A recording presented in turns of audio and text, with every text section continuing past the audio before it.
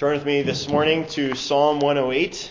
As we've been going through a series in Lamentations, just started that the last couple of weeks, but as I noted in my weekly bulletin email, I wanted a little more time to wrestle with chapter 2 there, and so I switched next week and this week with our Psalm of the Month for June, and so we'll be looking at Psalm 108 this morning, and then return to Lamentations next week. Lamentations chapter 2, the first 10 verses there.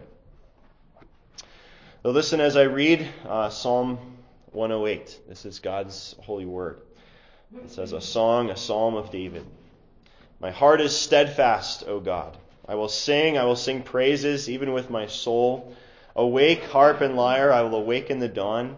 I will give thanks to you, O Lord, among the peoples, and I will sing praises to you among the nations. For your loving kindness is great above the heavens, and your truth reaches to the skies.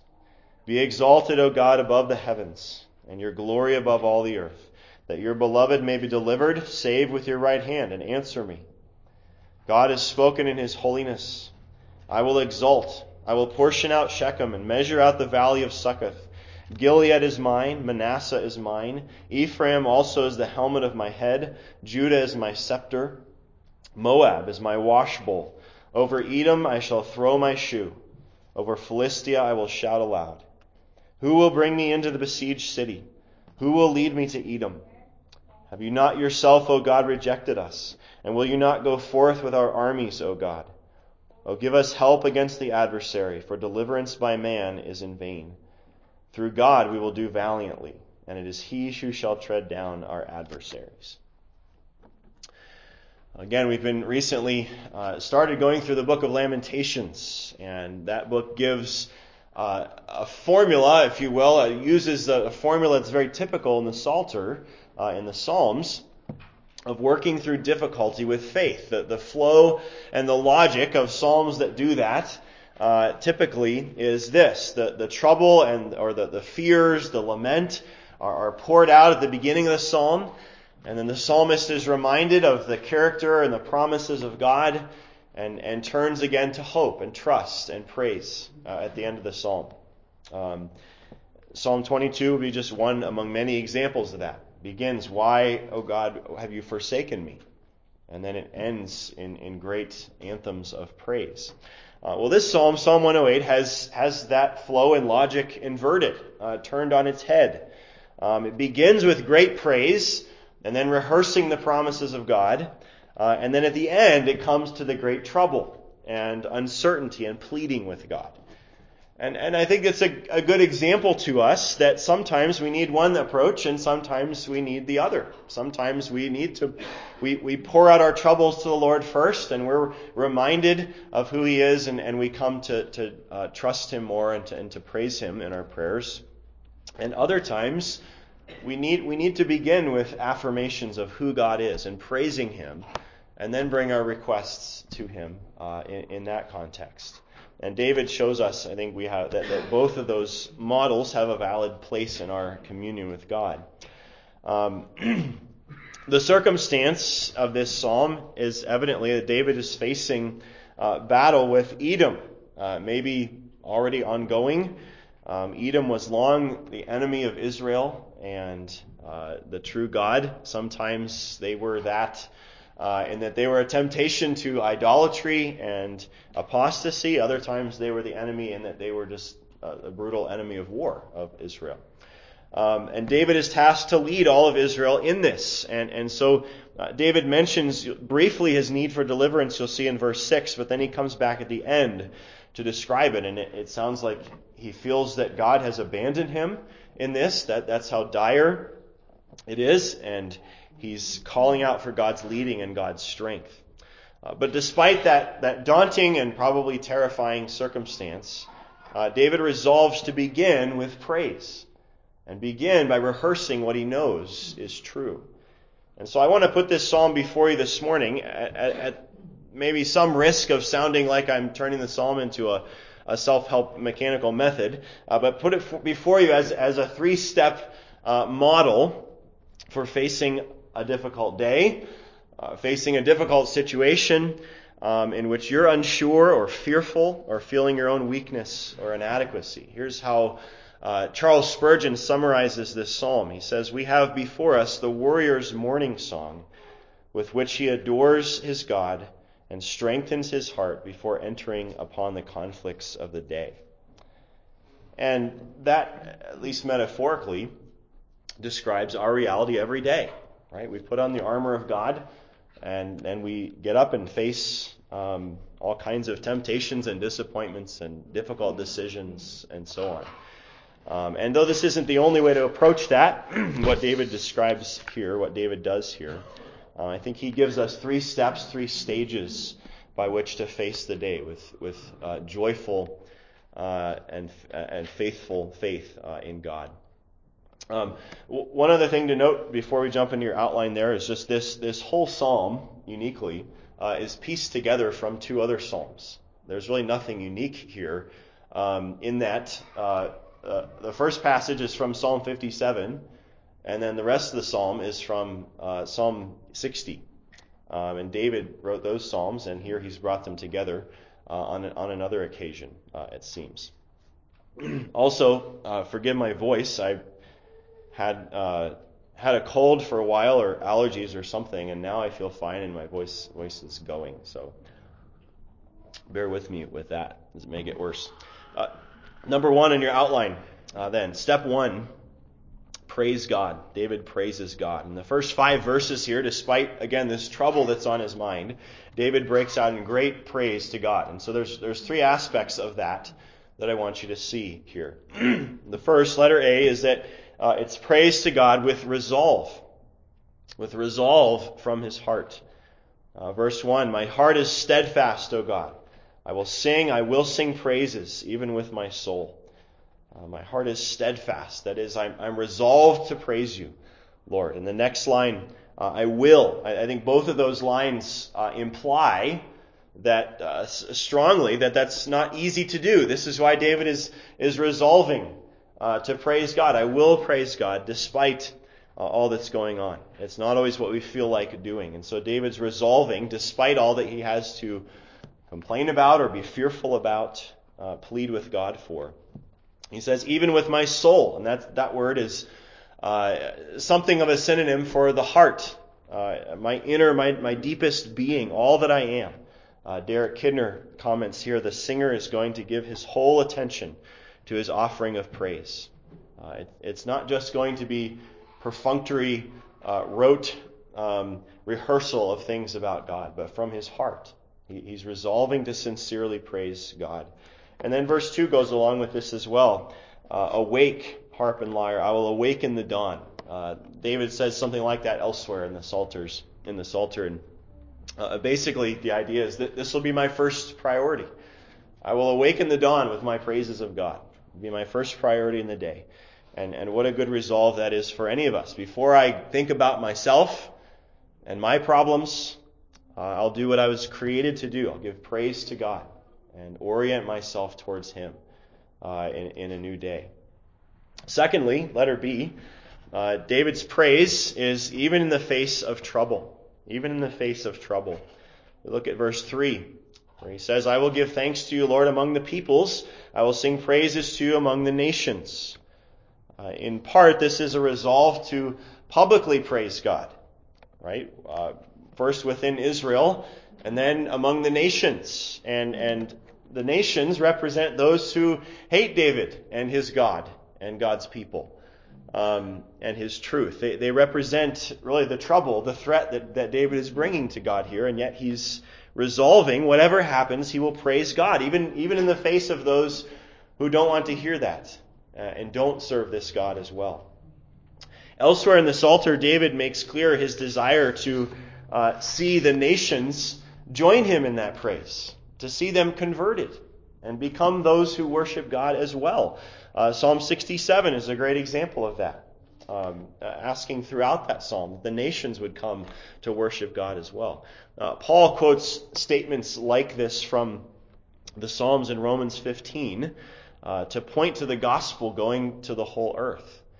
And one point I wanted to make here is that part of the fulfillment of David's resolve to praise God among the nations, even among the nations, and see them converted, as he expresses elsewhere, and see God's glory reflected over the whole earth, verse 5, that was thousands of years away, much of the fulfillment of that.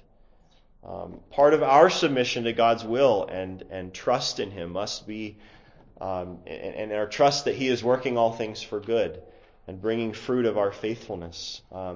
Much of that may be generations away, or many years away, or many thousands of miles away. And yet it's no less glorifying to him. Thirdly, letter C, David's praise is grounded in the character of God. It's grounded in the character of God. Verse 4 begins, for, that is because, here's the answer for David's resolve to praise. This is why. For your loving kindness is great above the heavens, and your truth reaches to the skies. Your covenant love is so great. Your faithfulness is so sure. Lord, how can I not praise you continuously? Your truth touches everything and everyone. And what I want you to see particularly is that he's grounding his resolution to praise God in this very difficult circumstance. He's grounding that in the character of God himself. It's not conditional on having his prayer answered and seeing things go the way he wants them to go. It's not based on what he sees in front of him. It's not even based here on what God has done for him in the past, which of course is a great reason to praise God. But here it's based simply in the character of God, his faithfulness. And verse 5, he says, be exalted, O God, above the heavens, and your glory above the earth. He wants here, I think, his praise to actually reflect something of the infinite glory of God. The way that he praises God would reflect the glory of God. Charles Spurgeon, again, he paraphrases and then comments here. Let thy praise be according to the greatness of thy mercy. That's the thought. And Spurgeon comments, if we were to measure our devotion thus, with what ardor we should sing.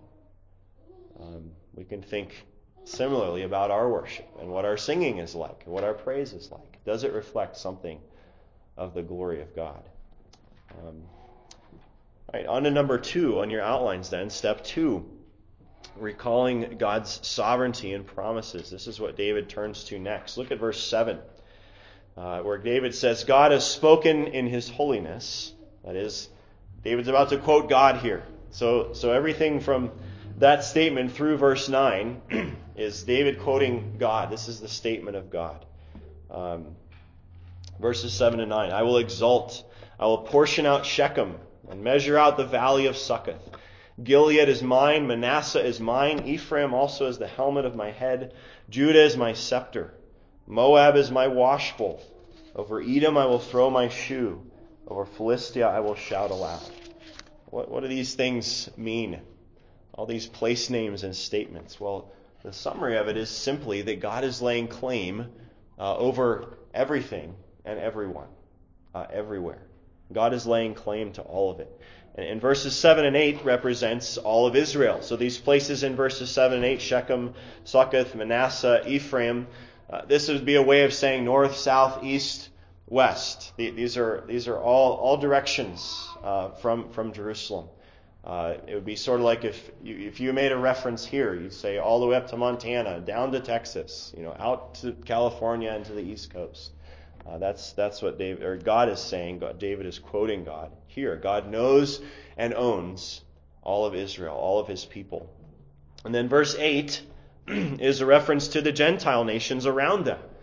Moab and Edom. The idea is Moab may be wreaking havoc on Israel and causing fear and destruction and so on, but God says they are mine. In fact, they're nothing more than a washbowl, just like a servant. Edom, likewise. Edom is the particular focus when we come to verse 10. Edom may be doing likewise, causing great trouble and suffering, and yet God says Edom is like a corner or like a servant to whom I throw my shoes when I come home. They're lowly beneath me, under my total control.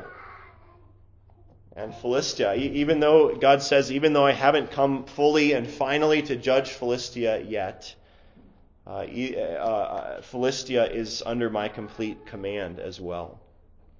And this isn't a direct quote that we have from somewhere else in the Bible that we know of God saying these exact things, but certainly this is the truth of God's word, and maybe something he said to David. But what other promises might David have in mind that we do know of from the scriptures here? Well, we could go all the way back to Genesis chapter 49, God's promises to Jacob's sons. About Judah, he said, the scepter, that is a symbol of rule, the scepter shall not depart from Judah, nor the ruler's staff from between his feet, until he comes to Shiloh. And to him shall be the obedience of the nations, of the Gentiles. Someone that was going to come from Judah, all the way back in Genesis 49, God said, the entire world was going to serve and obey. We fast forward to 2 Samuel 7, where Nathan comes to David, and through Nathan, God gives David great promises. 2 Samuel 7, one of the most important chapters in the Old Testament. There, God promises to David that he will establish his throne forever, that he will establish his house and his kingdom forever. And he promises a son that will come after David, certainly fulfilled in some measure in Solomon. But this son, God says, 2 Samuel 7, will be called the Son of God, and he's going to rule forever over the whole earth. Can't be Solomon, ultimately. All of this anticipates the Messiah. It anticipates King Jesus. And David understood about that. He wrote and he sang about that king in the Psalms.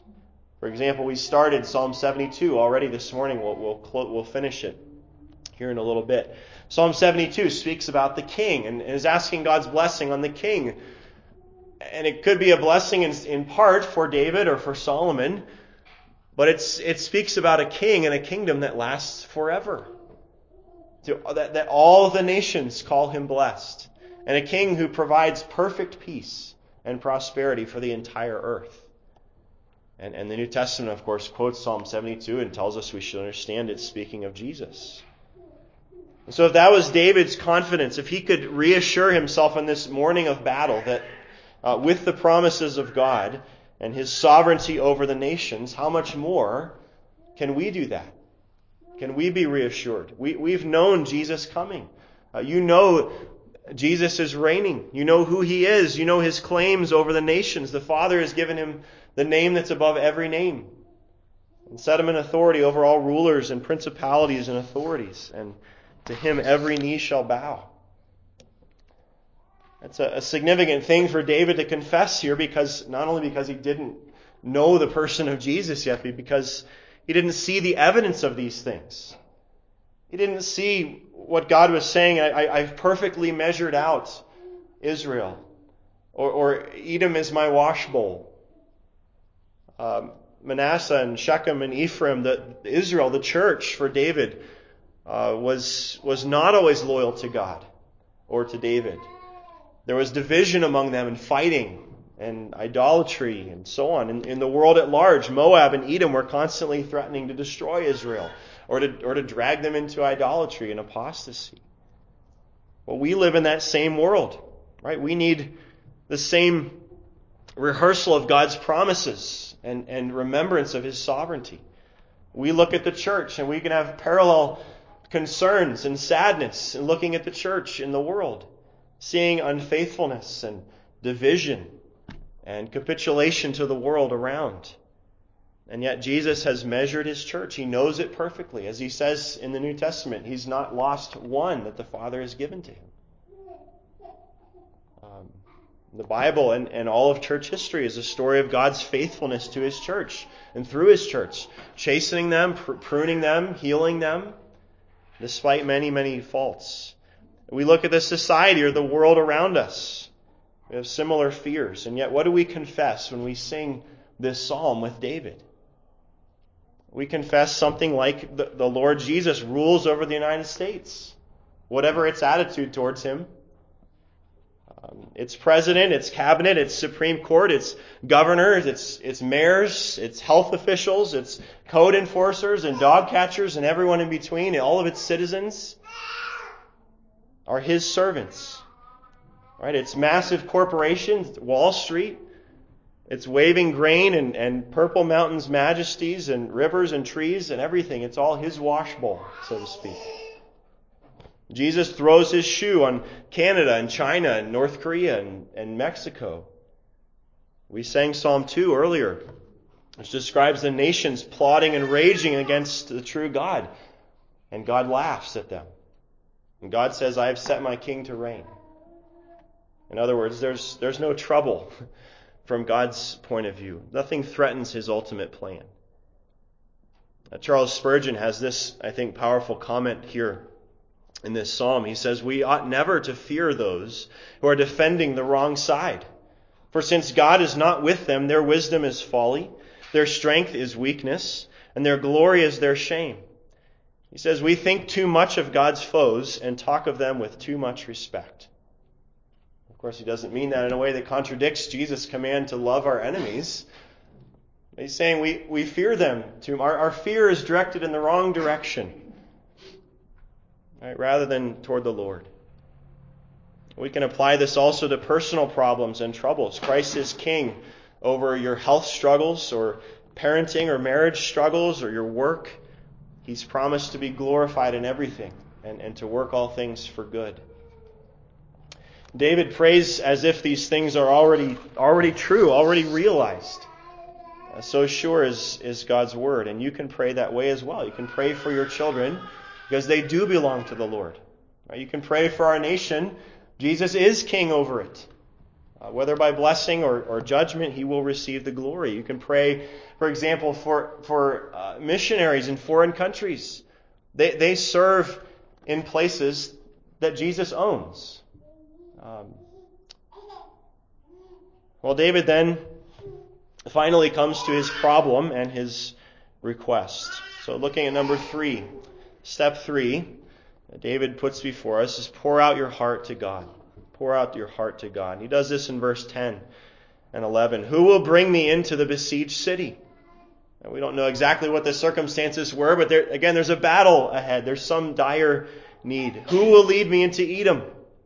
Have not you yourself, O God, rejected us? And will you not go forth with our armies, O God? There are two things David seems to be implying here, indicating about his situation. First is that things look bleak already. It feels like God is not with them, has abandoned them, is not defending his people and opposing evil, and so he's calling God to act, to fulfill his promises. And then secondly, in verse 10 particularly, it's not clear how this is going to work out. Who is going to lead us? How is this going to work, Lord?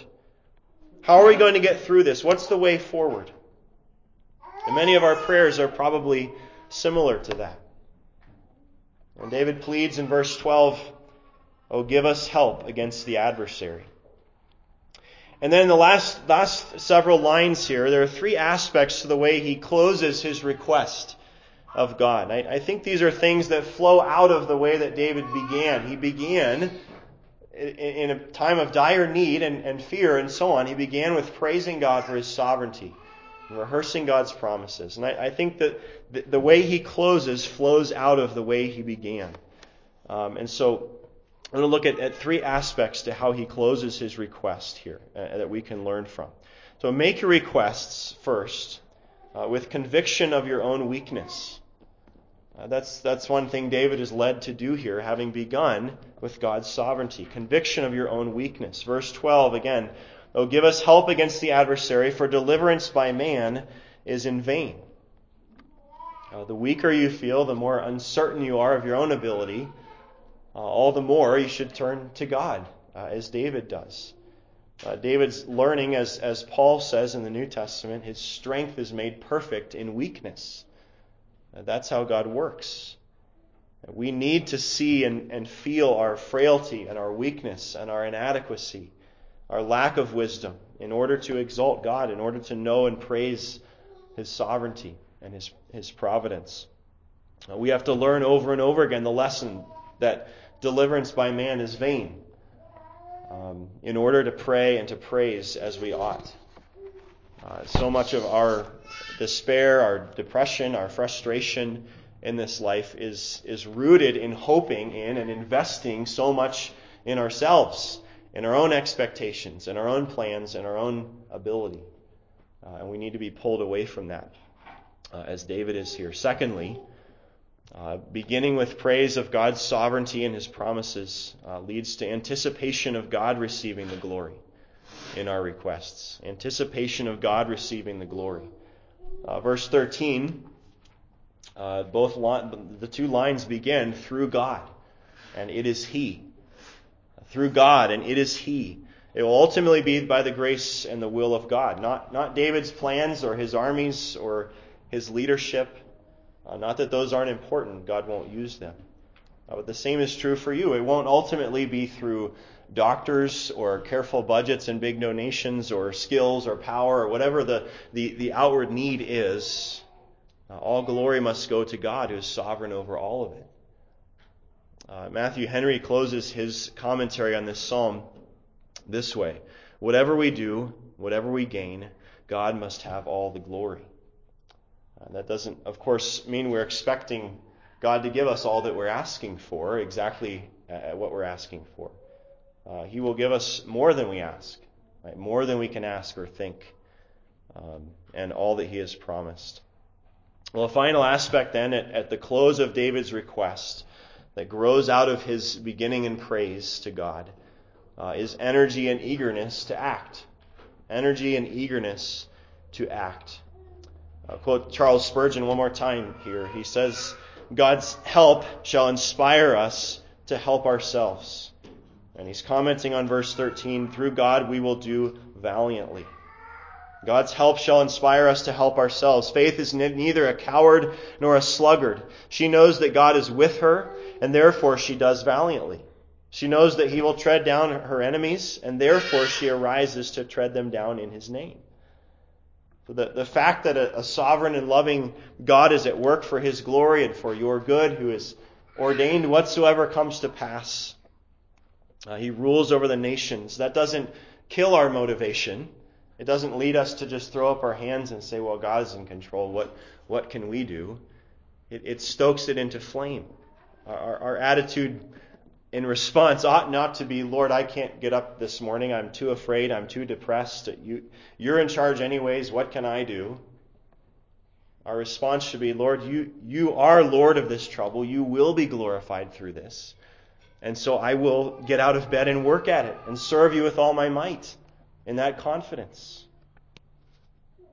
The beginning of verse 13 might as well read or be translated, and it is in the ESV, with God. With God we will do valiantly, which is a reminder that it's because God is with you. You have the Spirit of God. You're united to Christ. So all of this is worthy of remembering each morning as we get up to face a day, maybe a very difficult day. I'm weak. I'm inadequate for this. But God is sovereign. He is the God of troubles. Edom is His wash bowl. Whatever my trouble is His servant. And He will be glorified in perfectly caring for His people. And so I can serve with eagerness and with joy. Let's pray together. Our Father in heaven, we thank You for Your holy and perfect word here in Psalm 108. Thank You for your servant David and what we can learn from his wrestling through this life and its fears and temptations, and bringing that together with Your sovereignty and praising Your glory and trusting You. I pray that You would help us to do that more and more as we learn this psalm in the coming month. Help us to reflect on these things and to grow in our resolve to praise You, even in the midst of difficult things. And we pray all this in Christ's name. Amen.